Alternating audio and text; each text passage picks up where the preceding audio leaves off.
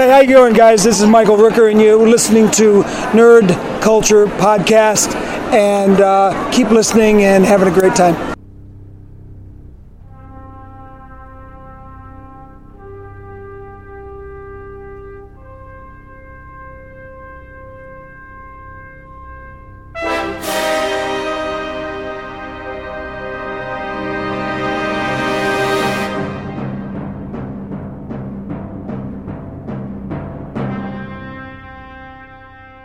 Hello and welcome to episode 88 of the Nerd Culture Podcast, the greatest podcast in the world. In the universe. In the multiverse. My name is David. 88 already. Yeah, we're up to 88. 88 miles per hour. Anyway, my name is David, and with me, as always, is Young Bo. Young Bo. I never know what to say whenever you give me. I don't ever have anything. That's cool. The fact that you don't have anything is your thing. And we also have young Crystal with us today. Just barely. Poor Crystal and myself. Lovely. Yeah, lovely Crystal and myself are actually ill at the moment, so we apologise if our voices are a bit different. Bo says lovely, but we haven't got the video on Skype. You are lovely. I'm afraid I'm going to catch something somehow. I don't know how it's going to work. Yeah, I'm going to get a virus on my computer or something. Somehow your sickness is going to screw me over. That's what we're going to do. We're going to infect you. Computer virus. That's what my chest hurts. Oh, this is terrible. This is champagne comedy. For this episode, instead of the normal pop culture news section, we're actually going to have a bit of a discussion on something that happened online in the last week. There was a critique of the cover of the new relaunch of Teen Titans #1 from DC Comics. The critique is done by Janelle Asselin and on CBR, and I just want to basically discuss the critique itself and the reaction to it, and just why that reaction kind of happened. I mean, it wasn't unusual for it to happen on the internet, and it's an interesting situation. So we're going to talk about that for a while. We're also doing our Contest of Champions, our beloved Contest of Champions. Now, for this one, this is Crystal's idea, thought up in a weird conversation we were having one night. But this Contest of Champions is going to be the Sequest DSV versus Jaws.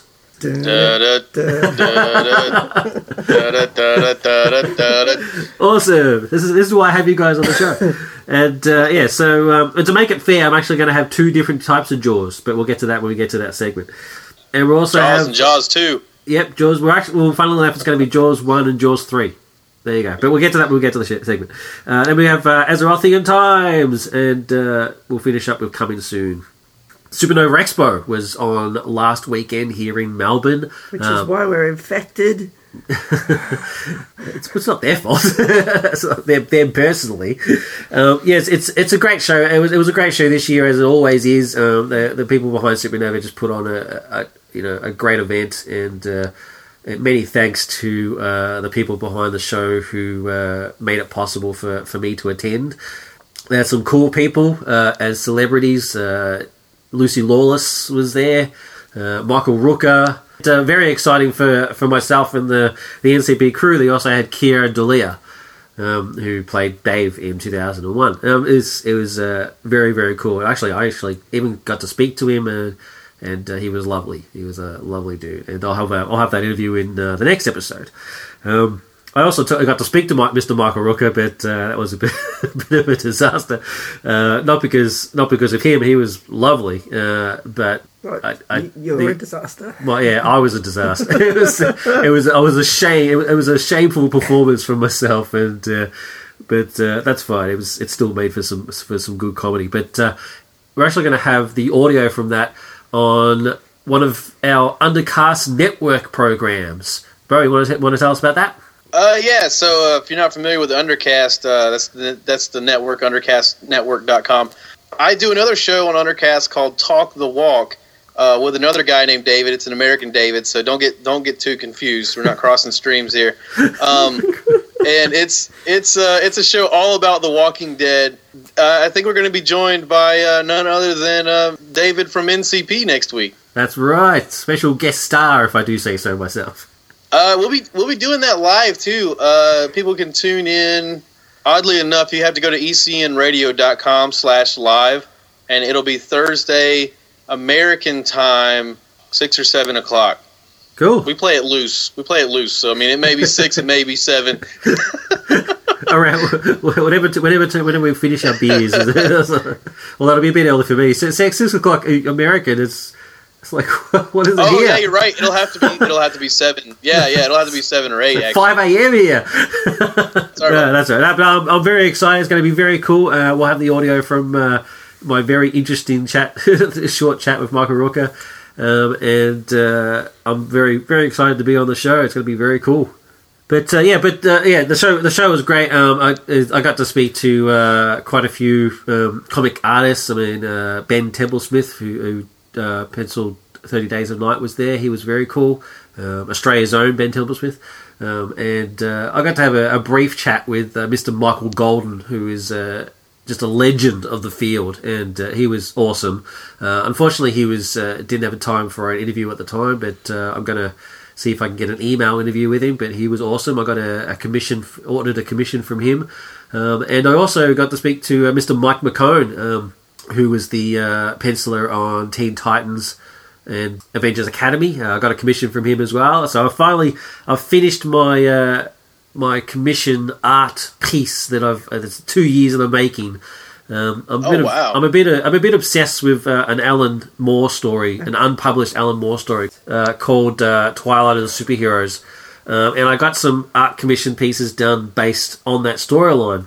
Phil Jimenez doing the Superman versus Shazam, and Freddie Williams Jr. doing Supergirl versus Mary Marvel, and now finally I've got Mike McKone doing Superboy versus Captain Marvel Jr. And so Lovely Crystal's going to frame that up for me, and it's going to be magnificent. So I'm very, very excited about that. And he was awesome. I got to interview him, and it was the first video interview that I've done. So please forgive me for any mistakes on there, and thank you very much to Mike to doing it, because he was very unwell, and but he was a champ, and we got it done. It was awesome, and it's actually up on ncptv.net, so check it out. It's the very first ncptv.net video, so it's very, very exciting, and it looks great. Oh, thank you. I was really impressed. Oh, thank you very much. Good. That's very. I'm very glad. I think there's a Grammy in your future. I wouldn't probably go that far, but is it Grammy? Yeah, music? Especially since Grammys for music. But oh, sorry. There's a Oscar in your future. A Golden Globe, maybe. No, so it's got some framing issues, because I was all alone. There was nobody there to help me. Some of us had to work too. Somebody was there making the big bucks. Can I mention the doctor? Oh, yeah. Well, at my work, I got to meet the doctor, but he was like 6 years old. Sometimes we get lots of little kids come through dressed up as Superman or Batman or something, but this is the first doctor we ever had. This little kid, he had a little bow tie and a little sonic screwdriver. And he walks up to the desk. I said, "Yes, doctor." And he's like, broke into a big grin because I recognised him. We had this little conversation. He'd just been to his nan's house, and of course he'd used his TARDIS to get there. I asked him, that's awesome. What year from the future was he from? And he said 2016. And he wanted to know how I knew so much about Doctor Who, obviously because I'm an old person. Yeah. I said, because I watched him on telly. Then he wanted to know which one was my favourite, and I said, probably Tom Baker. He goes, "That's what my dad always says." And I said, "Yeah, but Dad's probably the same age as me." Probably. It was cool. I mean, it was interesting that you had a cosplayer at your work, considering I had a whole weekend of cosplayers. Yeah. Well, I just where I thought he'd come from, but no, he'd just come from Nan's house. Yeah, when you first told me, I was like, "What, did he just come from the show?" Yeah. No, just standard stuff for you. That's just what he does. But I was surrounded by cosplayers all weekend, and I got to tell you, just the level of skill and attention to detail and just dedication on these people, which just amazes me every year. When I go to these cons, I go to like 3 or 4 cons a year, and every time I'm just blown away by just how into it these people are. And this year, as part of NCP TV, we got our latest crew member, Silhouette, who is our new pop culture reporter, and she did some some interviews for us. So this time I was actually able to get behind the camera and still stuffed it up. I'm zooming in and stuff like that, like an idiot. First time. It was pretty bad. But anyway, and so I'll try and edit that out. But that's real exciting. So as soon as I've got those edited together, I'll get those up on NCP TV and YouTube, our YouTube channel. So check those out. Let me know what you think. And if you've got any pointers for David, just shoot them our way. I got an email this morning with some pointers. It was awesome. I just want to just a quick shout out to Frankie. Thanks, man. Very, very cool. Your videos are awesome. He sent some links just to make me feel bad. Sent some links of some of the stuff he did, and I was like, "Come on, man, don't rub it in." So thanks, Frankie. No, thanks, Frankie. Thanks a lot, Frankie. But he's awesome. He had a cool idea. He's going to just like our Magic game between me and Bo. He's going to we're going to video Skype, and he's going to show me some stuff. So that's cool. Some free tutoring. Awesome, because that stuff is expensive. Can't beat that. I know, can't beat that. So that's awesome. Thanks, man. So let's move on to our pop culture news / discussion.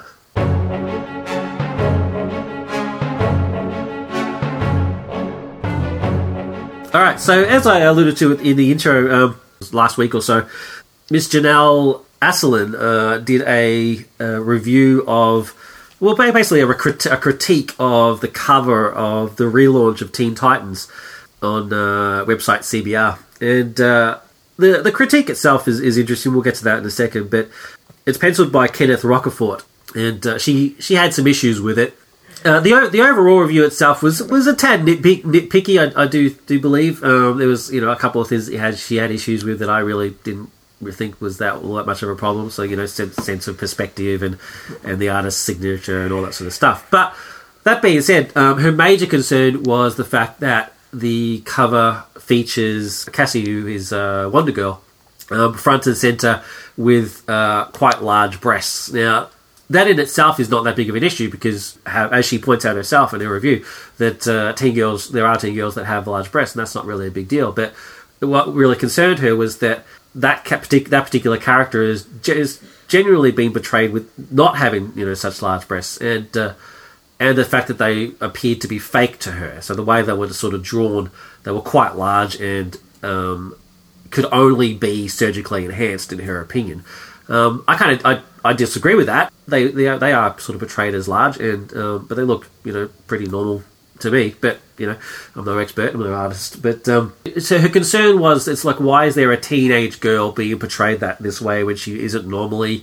And she's front and center, and sort of all the attention is on her and that sort of stuff. And then she sort of talked a bit about how she wishes DC Comics could make their comics a bit more accessible to the female reader, which is, I totally agree with. I mean, it's fairly obvious that DC Comics are not interested in female readers at all, and are quite clearly, as we've mentioned many times on the show, that DC Comics New 52 is quite clearly designed to appease the 16 to 30-year-old white male audience. I mean, you can't argue that fact. It's simple.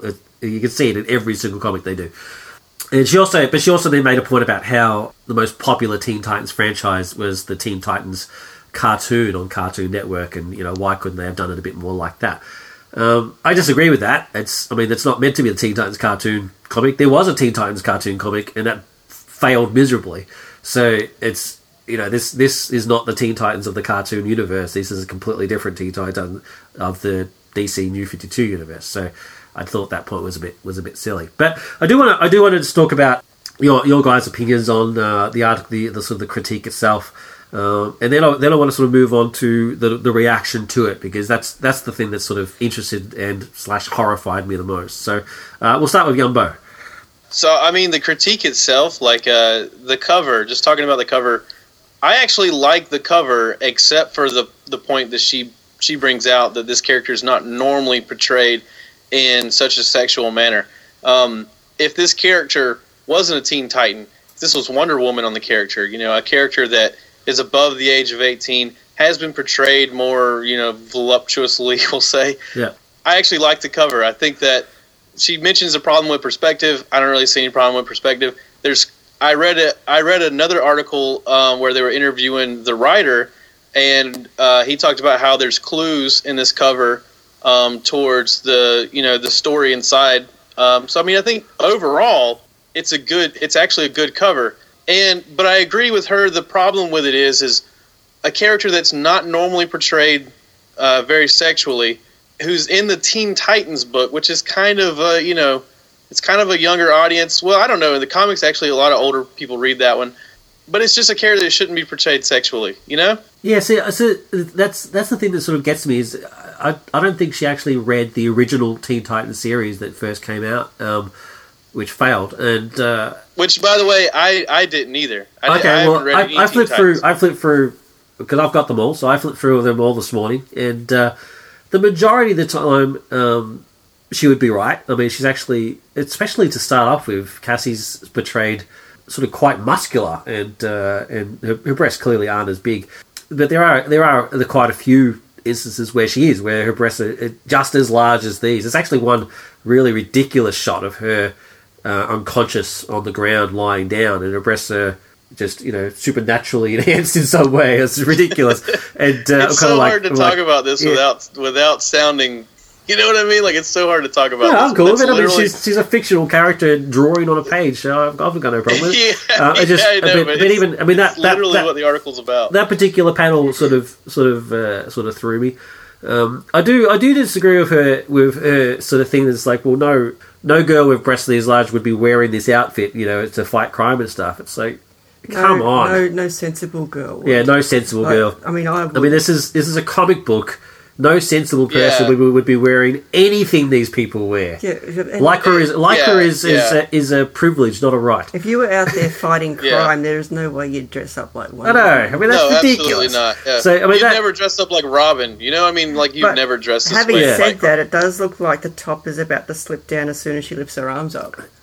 Yeah, and I'm not disagreeing with that, but making critique about the outfit that she's wearing, considering that she's been wearing that outfit for 2 years now, is kind of weird. But I mean, I do, but I see you. So you're sort of agreeing with her in terms of the size of the breasts and the fact that she's a teenager, right? Exactly. Here's my understanding of this. And again, I've never read the comic. For all I know, she could be 26. Yeah. But my understanding is that she is probably under the age of 18. Why are we in sex sells? That's why they put these kind of covers on comics. Yeah. But why would they sexualize a character that's under the age of 18? Yeah. Okay. So, Crystal. Well, my thing is, why sexualize the character at all, even if she's 21? It just goes back to that whole thing that they're just marketing towards males the whole time. They don't sexualize the males all that much. I mean, okay, Soups might look okay in his skin-tight lycra suit, but he's never overtly sexualized. No, and I agree with that too. Now we're starting to see stronger women writers and artists and even women characters and heroines in comics, but they still are not getting rid of that like sex sells mentality. Like they're still not getting rid of the sexualized costumes, positioning. I remember the Catwoman issue that was like 2 years ago. Oh, the New 52. I think it was a New 52 book. It was like an impossible pose, but it was just because they wanted to show both the T and the A on the cover. That's ridiculous. Yeah. It really is kind of ridiculous. And in a way, as a male reader, it's almost insulting too that they think I'm just going to buy a book just because of the cover too. Well, right, because is it going to come to a point where you say, like for the Playboy magazine, you're saying I'm just buying the comics just for the stories? And are people going to believe you as much as they believe when you talk about Playboy? I just buy Playboy for the articles. It's the same deal. But no, I agree. I think talking about whether they're surgically enhanced or not sort of it belies the point a little bit. But the fact is they're being thrust out at your face. And she's a teenager. Like, I've got a cousin her age with the same name. And if she was portrayed that way, I would not be happy. Oh, I didn't even think of that. You're right. And I'm sure her parents would not be happy either. I don't know. I mean, I'm gonna have to play sort of devil's advocate in this, just sort of make the conversation interesting. But actually, I don't think she's overly sexualized in this picture. I think she's compared to some of the other stuff, especially Starfire. Yeah. I mean, I don't know. I think this cover's pretty cool. I don't see any problem with this, to be honest with you. And She's wearing a skin-tight red foil suit. But that's what she wears. But why does she have to wear that? This conversation it's easy to target comics because comics have these ridiculous costumes on both the men and the women. Now the women's costumes are way more sexualized than the men. Yeah. I don't necessarily think the bodies are offensive. Like I don't think her breast size is offensive. I can see how it would be offensive as far as like what she's wearing or what some other female comics like Psylocke, like some characters wear in comparison to just like Captain America. Like Captain America looks ridiculous. I mean, like I'll never look like Captain America, but he's not bouncing around with like half his junk hanging out in some weird costume. He's fully covered, you know? Well, women are hardly ever fully covered in the same way. That reminds me of I saw a picture done of the Avengers as if they were drawn as if they were posed like women would be, which we'll put a link to in the show notes, which really illustrates that point that you're just making, that the women are always portrayed in a sort of a sexual manner in a pose like that, whereas the men aren't, even though, I mean, the outfits aren't all that much different unless you get to like ridiculous characters like Psylocke and Starfire. But I've never been a staunch feminazi kind of person. I've always been pretty laid back about it. I've never been discriminated against because I'm a woman. I've never felt the need to go and stand up for my female rights because I felt pretty equal most of my life. I think it's the way I've been brought up and the people I've been dealing with. But there are women out there who do feel a bit marginalised. I mean, I'm not even one of those women who say we should have more women in Parliament. I don't think we should have women in Parliament just to fill a quota. I think they should be there if they can do the job. But over the past few years, just flipping through comics every now and then, just because I'm exposed to it, I'd get really annoyed at these ridiculous poses that women are put in, and it's like they're being used, for lack of a better word. I mean, the women are there just to look good, whereas the men do all the actual stuff. And even if the women are doing the actual stuff, like are kicking badass, they've still got their ass and their boobs in your face while they're doing it with a minimal amount of clothes on. It's just ridiculous. Dress the men like that too and market it towards adults. Yeah, like so many characters were made up whenever men ruled everything, and the women were added in as side little ditzy reporters, and like, you know, just to accent the male. They were accessories to the male character. And now we're moving away from that. We're starting to see comics that have like strong women characters, like in Saga. I don't ever want to pick up a comic because that's what I'm going to be confronted with. So one of the interesting things that I find about this is like you're talking about how you never want to pick up a comic. So an episode or two back, Bo, you were talking about how we were talking about the Lego Movie, and it was a good way to get your siblings into comics. With that in mind, you have a younger sister who's like under 10 or something. So what sort of comics would you get her into? I mean, would you just take her to the comic shop and just let her sort of look around, or would you sort of actually try to sort of pinpoint some specific ones? My little sister's name is Lydia. Just knowing Lydia, it would be Doctor Who and probably Teen Titans. I mean, I know we're having controversy over this cover, but given this news story aside, she knows Teen Titans because of the Cartoon Network thing. So, I mean, I probably would show her that first. But I don't know. You know, I mentioned Saga. That's fascinating. Dirty. In Janelle's report, she was talking about how the Titans should be more like the Titans cartoon, but they clearly are not. So you're saying you would still point her towards this Titans comic because she knows who the Titans are because of TV, even though you know that these Titans are completely different? Oh, I have no idea because I've never watched the TV show or read the comic, but I know she knows the title. So I would be like, oh, hey, check this out, Teen Titans. You watch them on Cartoon Network, you know. And maybe that's a problem. Yeah. Maybe if that's how most people identify them, then they should be more careful, you know, who they market this towards. I don't have any kids. I don't read any comics that are not geared towards adults. I mean, like everything I read has cursing, even some nudity and lewd acts in it. You know, if I had kids, if I just. That's just what I'm into, all right? No, don't judge me. We're not here to judge. But if I had kids, I would pay more attention to this, right? But I wouldn't send my kid into a DVD store and tell him to pick out a movie on his own either. I mean, Yeah, I would but want to that's a limit pretty- what he's allowed to watch, and I would, if I had a kid, I would be aware of those types of comics. Like I would try to keep an eye on what's a good book that I could introduce to the age bracket that my son is. You know? Yeah, but you're coming from someone who knows comics. So what about someone who doesn't? And there are people out there who would just assume comics are for kids and just send them in there without thinking. Well, that's their I'm problem. not a- Though. That's their bad parenting. They should if Yeah, they're that's sending, their if they're bad- sending, they're if they're bad sending a parents. kid I'm into sorry. a comic shop and they don't understand what comics are, then it's up to them to police what their child watches or reads. But I guess my point is, how obvious is it to the child whether the comic's for them or not? They all have ratings. Teen Titans is rated teen. It's a little teen. It's in not the going to be. title of It's the not book. going to be obvious for the child. I mean, it's Yeah. not going to be obvious for the child. And But that's the and- parent's job. But what Yeah. I'm saying is that it shouldn't it be more the comics? Or shouldn't it be like DC, Marvel? Shouldn't they target their marketing a bit You more? would think. I mean, I'll be honest. I don't read anything by the big two anymore because it's in this in between stage where the storyline feels too simple to me, and I feel like it is for kids. But yet there's stuff in it like that we don't want our kids to see. Exactly. So like it's in this in between stage where I just don't care about it anymore. I mean, I'm reading much more indie stuff and image stuff than anything by the big two. And this is part of the reason why is I kind of feel like they should market towards a younger audience. I don't know. I guess the point I'm trying to make is it would be good if they wanted to have these overtly sexualized comics, have them and be a bit more equal in them. Don't just have the sexualized females, have sexualized males as well, but market them towards the adults and then have a range for kids as well and make it clear which one's which. There's nothing wrong with that. Yeah. Well, I agree. Let's move on to the fallout from it.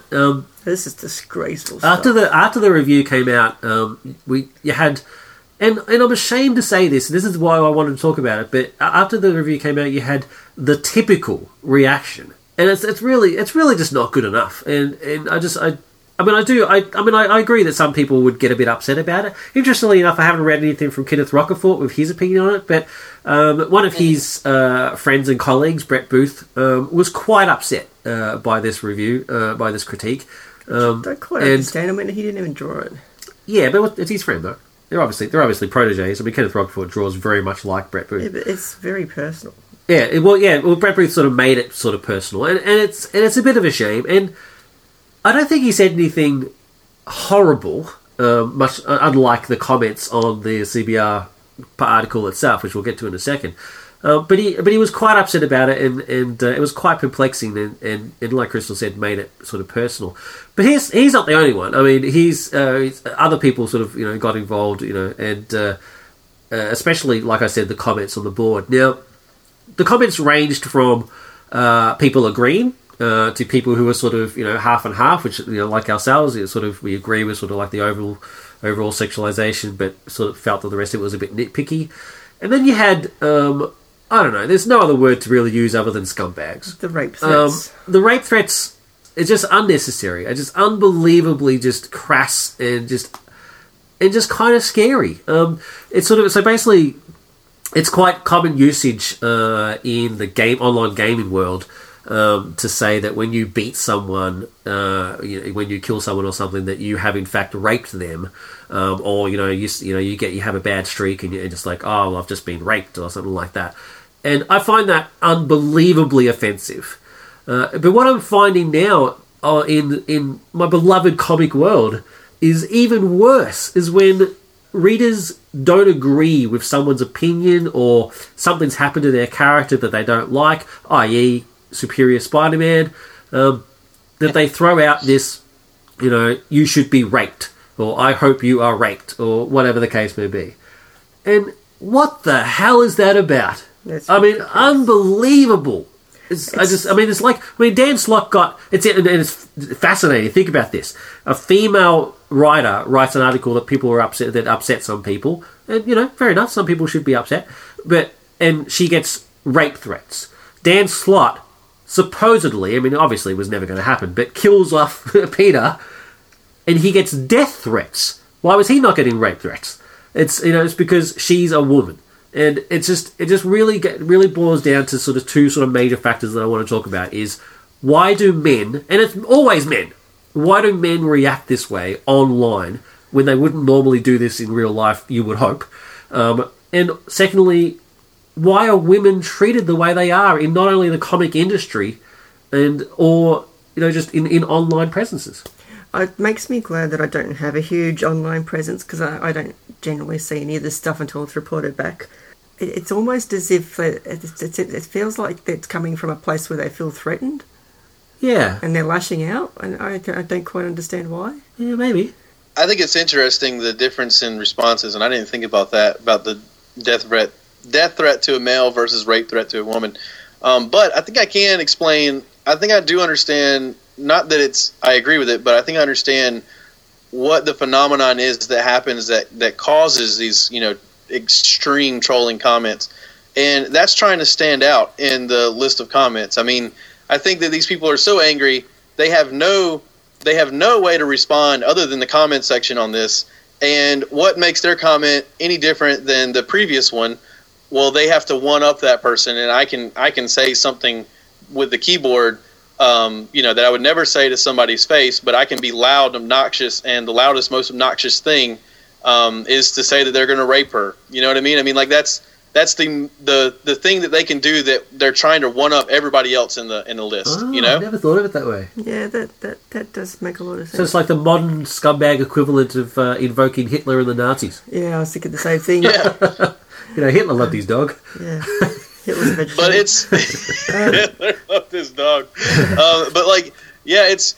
But that still doesn't explain the whole rape versus death thing. And I think it's just that same mentality where you're trying to be the loudest person in the room, and it's just completely impossible to be the loudest person in the room. That same mentality is, well, what's the worst thing I can do to just show my ownership of this person?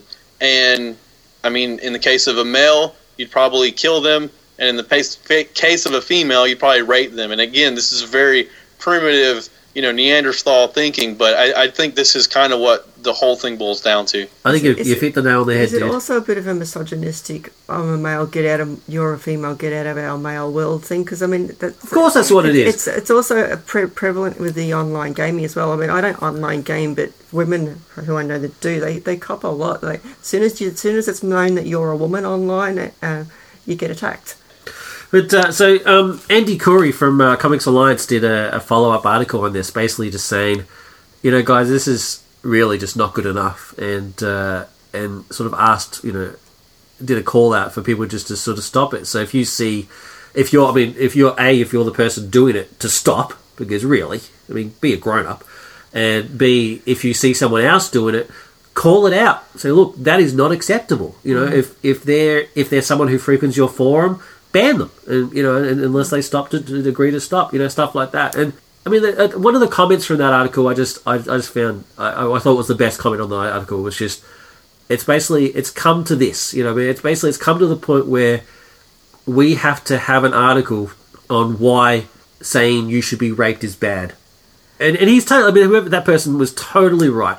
I mean, we should never have gotten to the point where saying you should be raped as a threat of violence against somebody, male or female, has become acceptable. No, it's perfectly just not good enough. acceptable to disagree with the whole article if you want to, but totally. Be a grown-up about it. Don't start making horrible threats. I mean, if you read that about yourself, if you read someone had said that to you, just think about it for a second. How would you feel? It's just not on, and I guess like Crystal said, you can disagree. I actually disagreed with most of her article. But I didn't want anything bad to happen to her because of it. I just thought, hey, I think you're wrong. I don't want to turn this into sort of a preaching moment. I find it unacceptable, and I'm glad as a group we do, and as a concept NCP, I can promise you it'll never ever happen on here, and I really hope as a society we get to the point where it's unacceptable out there in the world. That's my hope. I just really hope that it just really gets to that point. Thank you very much for that fascinating discussion, and I apologise if I sort of went on a bit of a rant for a while, but... If you can't go on a rant on your own show, when can you go on a rant? That's right, goddammit. Alright, so let's move on to our most anticipated segment, Contest of Champions. Ladies and gentlemen, let's get ready to rumble! For this episode of Contest of Champions, we're going to have a Crystal suggestion which was the Sequest DSV 4600 versus Jaws. Disclaimer: I was falling asleep as I made this Do suggestion. you want to explain why you put those two together? Roy Scheider. So for those of you who don't know, the Sequest DSV is from the Sequest TV show, which starred Roy Scheider, and he was the captain of the Sequest, which is this giant submarine.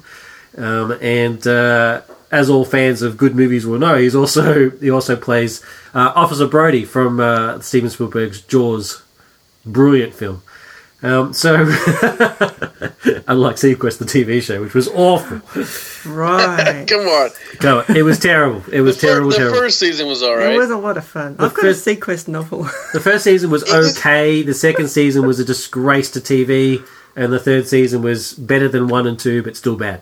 It kind of felt like if Disney, Star Trek, and Stargate somehow got together and had a baby, it would have been Sequest. And we'll leave it with that image in your brain.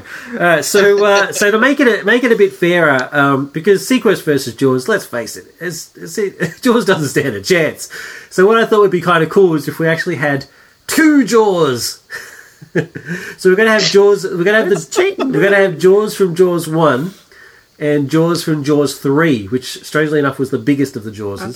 I've done a lot of research. They're for not this. the same shark. Of course, it's not the same shark. He dies at the end of Jaws. I haven't seen it. Have you seen it? Now I don't need to. How have you never seen Jaws? Spoiler! Oh, come on. What? The fact that you've never... I'm not even going to call... It came out when I was a child. I don't care. and I I've don't seen like it. scary Boswell. movies. I'm not even going to call spoiler alert on that because seriously, you can figure it out. Surely you know he's going to die. Anyway. You never know. So Sequest versus the animatronic tribe. No, it's not the animatronic one. We're going to pretend they're real. Let's not get silly. There might be like a midnight twist at the end. Yeah, there could be some sort of twist. We're going to pretend they're real. Let's not get silly. So here's the scenario. I've done a lot of research for this. Stop picking on me. All right, so I tried to make it as fair as possible. Here's the scenario. The Sequest DSV is called to assist an underwater research station that is being threatened by a very large great white shark. While attempting to capture this impressive specimen, they accidentally kill it. Upset by this, but unable to do anything more, they continue on their way, which is pretty much all that happened in that show anyway. The next day, though... Plus they had fish and chips. The next day, the sub is rocked by a massive impact, and most of the crew are thrown to the deck. The outside camera reveals 2 impossibly large sharks outside. Impossibly large. Well, they are ridiculously large. One is on a collision course, and the other appears to be turning around for another attack. And the overhead speakers, for some mysterious reason, have this tune coming out. Da-da, da-da. The battle begins. Alright, so let's throw some stats out there. So like I said, the Sequest is a submersible, so it stands for obviously for deep sea vehicle. It's 1,000 feet long. It has 88 military and 124 science personnel.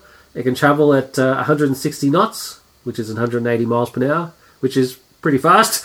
It's coated in a genetically engineered bioskin that remains inert against most marine bacteria and organisms. I actually don't know what that skin was for. Sorry. Organisms. Right? Well, it's inert against orgasms as well. But yes, organisms. Anyway, but it looked cool. Anyway, stop, leave me alone. And it could repair itself if it got damaged.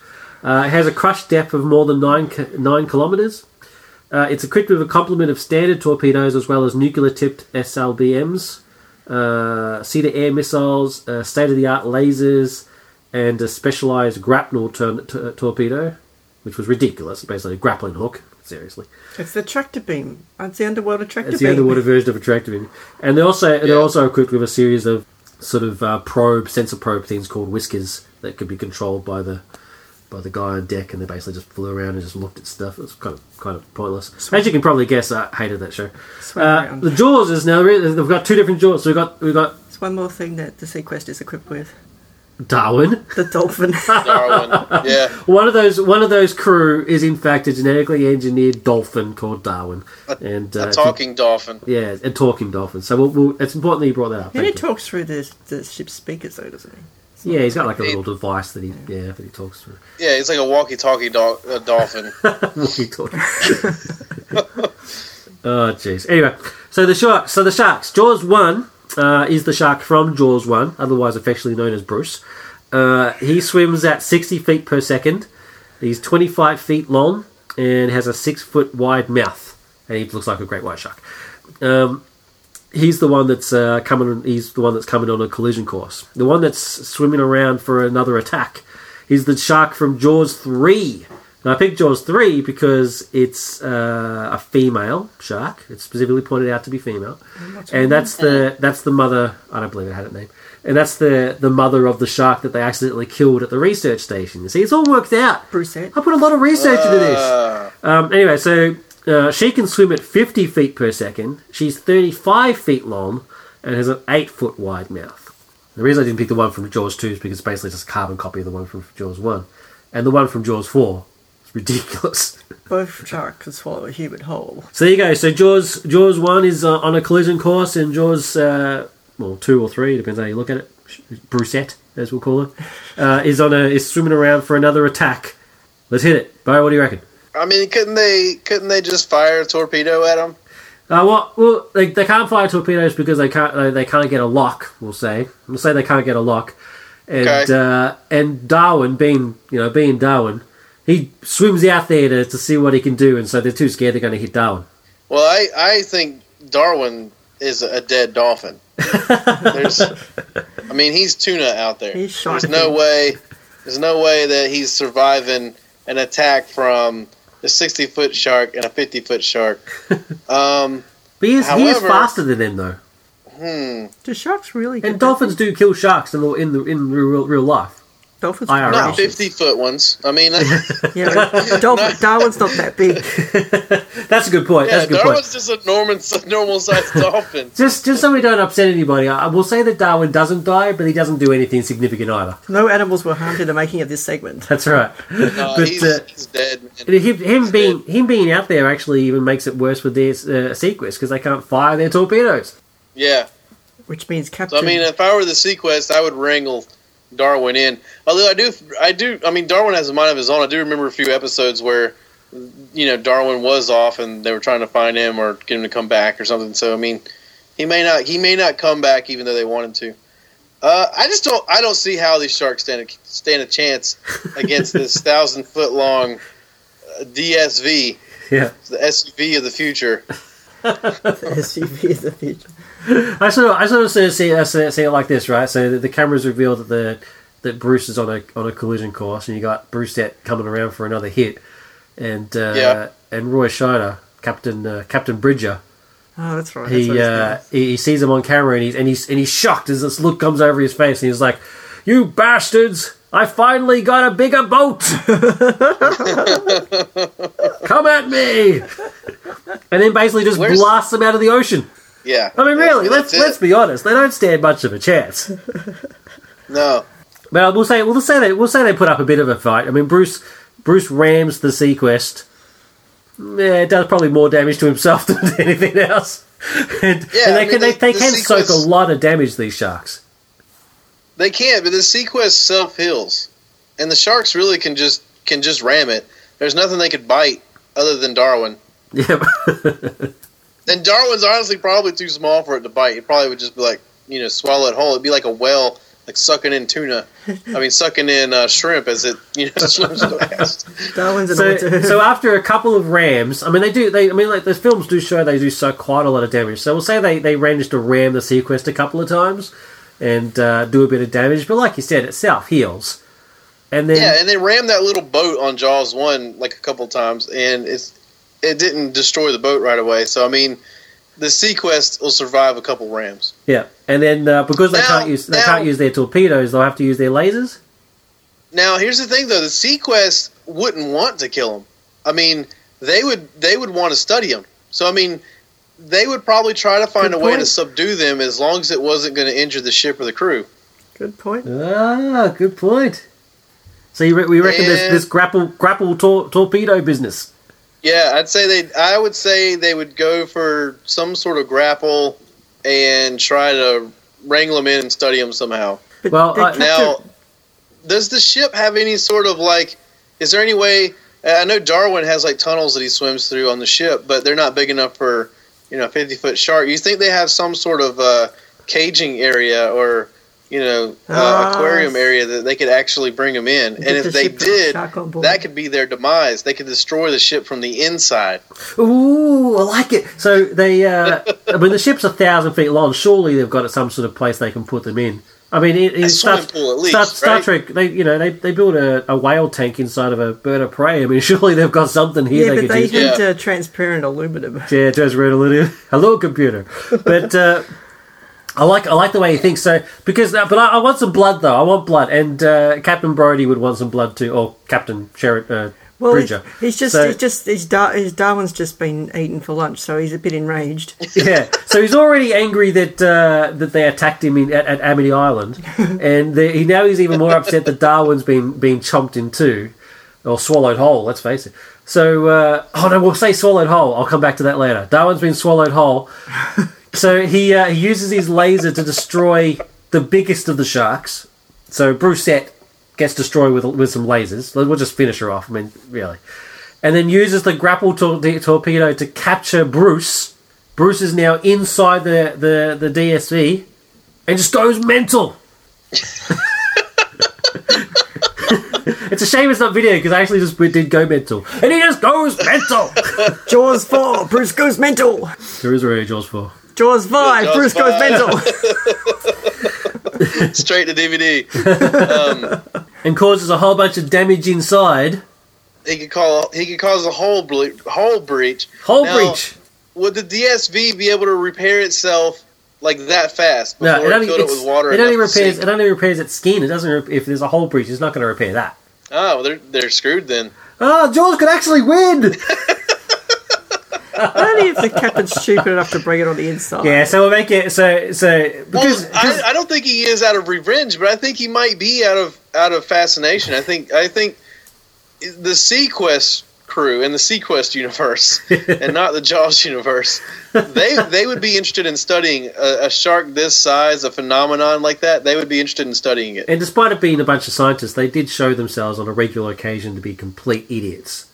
So they would try and pull it off. But we'll make it because it's incredibly implausible that Jaws would win this fight. So what we'll say is how I reckon it would go, is that it manages to do a whole breach, but then they just rise to the surface.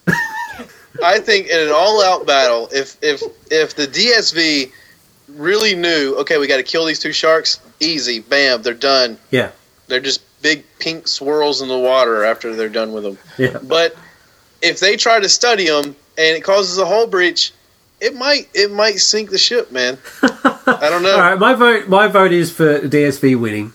And I've already given why. And I do also want to point out, like I said earlier, that Darwin was swallowed whole and manages to swim out of during the rampage. Darwin swims out unharmed. I just want to point that out to all you animal lovers out there. What happened to the let's not get silly? But I think this is DSV's fight. It's after the shark goes mental and does a whole breach. They just kill it. They just like, bugger this. It's not worth it. What do you reckon? You obviously disagree, Bo? You reckon Jaws has got it? No, it sounds good to me. Oh, okay. Yeah, that works. Because I mean, even if it's a whole breach and the ship sinks, there's going to be still areas where the shark can't get to. It can't kill all the crew because it's got to be in the water, and the crew aren't. Okay. So the crew could kill the shark and then repair the ship and move on. Fair enough. So that's a victory for Sequest? Yes. Done.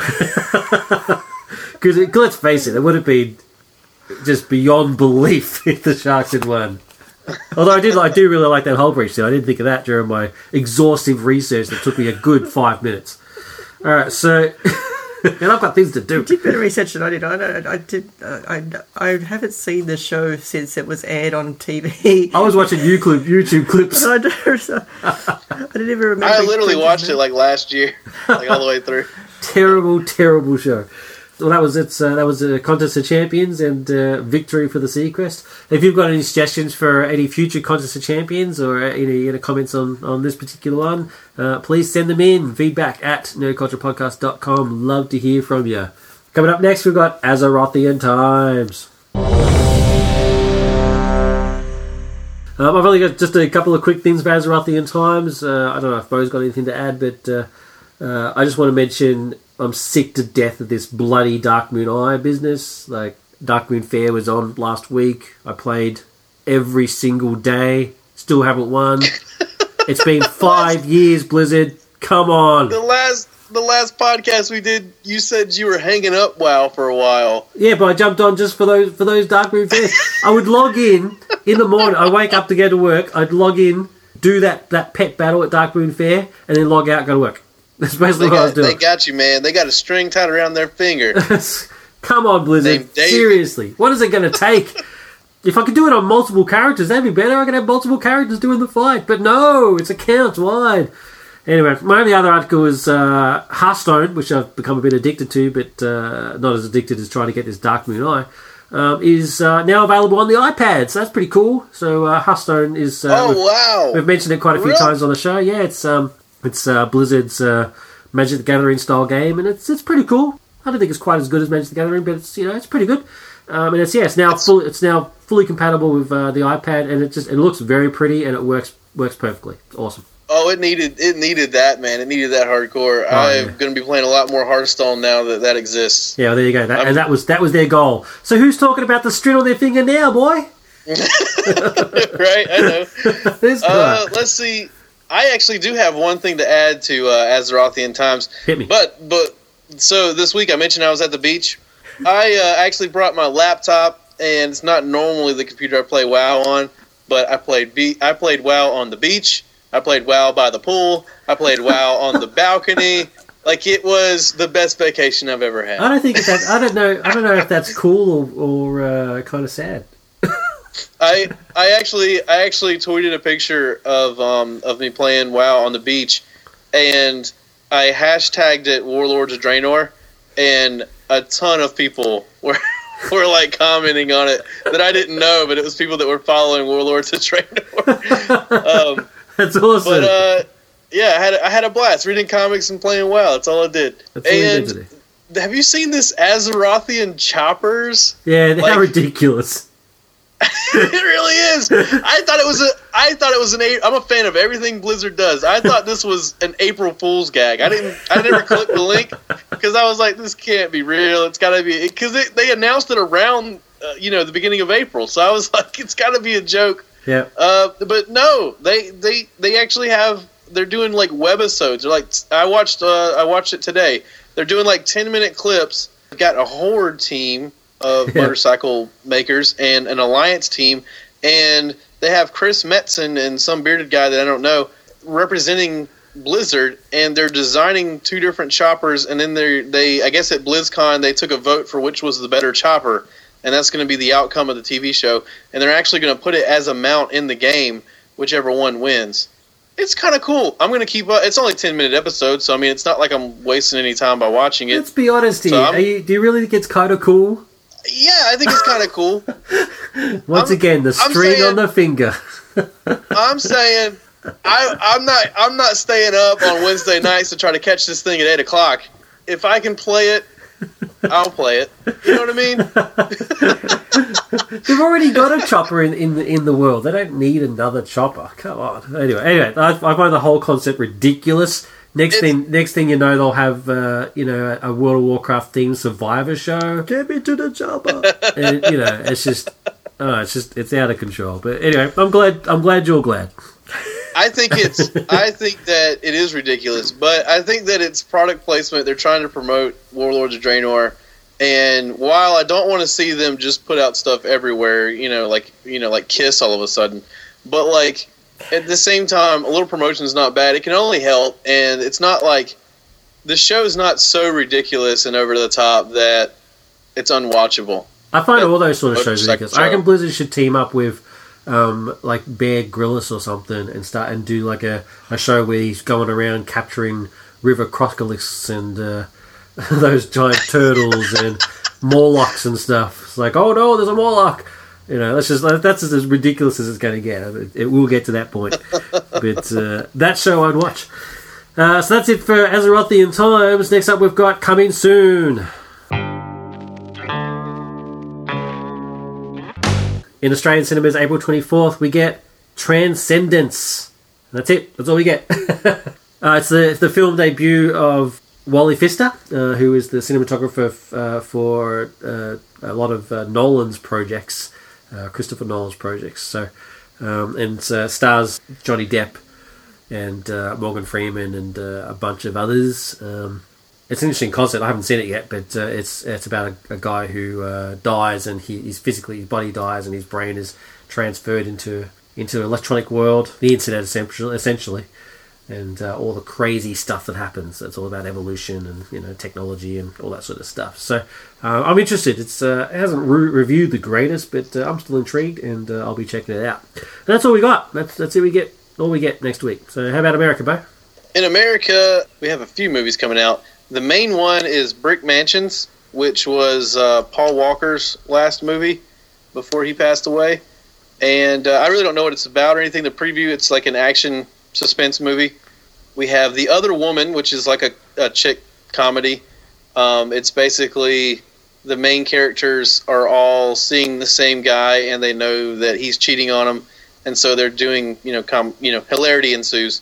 Judging from the trailer, hilarity does not ensue. But an important fact for The Other Woman is that it's the acting debut of Katie Upton. So if you're a fan, check it out. Okay. And lastly, I don't know anything about this movie, but The Quiet Ones. The cover looks terrifying. It looks like a horror movie. Cool. So let's finish up, and young Crystal has found some links. Just before we wrap up, you can get the checkout on YouTube. Interesting, it's just some of the screenshots. There's some interesting screen derps there. They obviously don't get to choose what goes up on as a screenshot. Quite funny. His eyes half closed and his mouth half open. So check it out on YouTube, youtube.com, the checkouts. So if you want to hear more of young Bo, you can do so on ECN Radio at ECNradio.com. And more importantly, you can hear from all of us on the Undercast Network, which is undercastnetwork.com. Oh, yeah. Undercast.com is not us. That's the Spanish website. But undercastnetwork.com will take you to the correct place. That's right. And you can see where you can see NCP, ECN, Film Flams, Talk the Walk, and coming soon, heaps more. It can only get bigger and better from here. And don't forget, we have our contact details at the end of the show, but just for the highlights, if you have any comments, we'd love to hear from you. Feedback at nerdculturepodcast.com. And don't forget our Amazon widget. And most importantly, don't forget NCP TV. Yay! And that's ncptv.net. Correct. Don't put .com because that doesn't go anywhere. Yeah, no.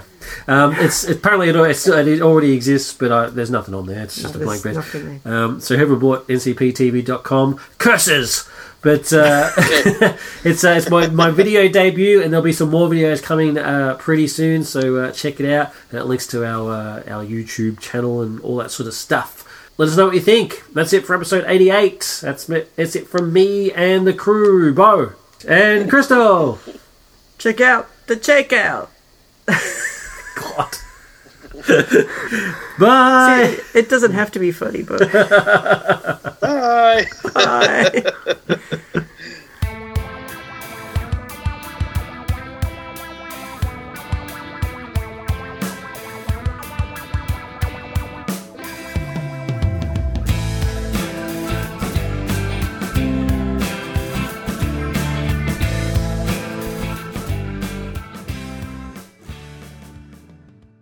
www.nerdculturepodcast.com. And email.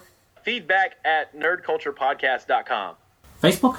Facebook.com/nerdculturepodcast. Twitter. At NerdCultureCast.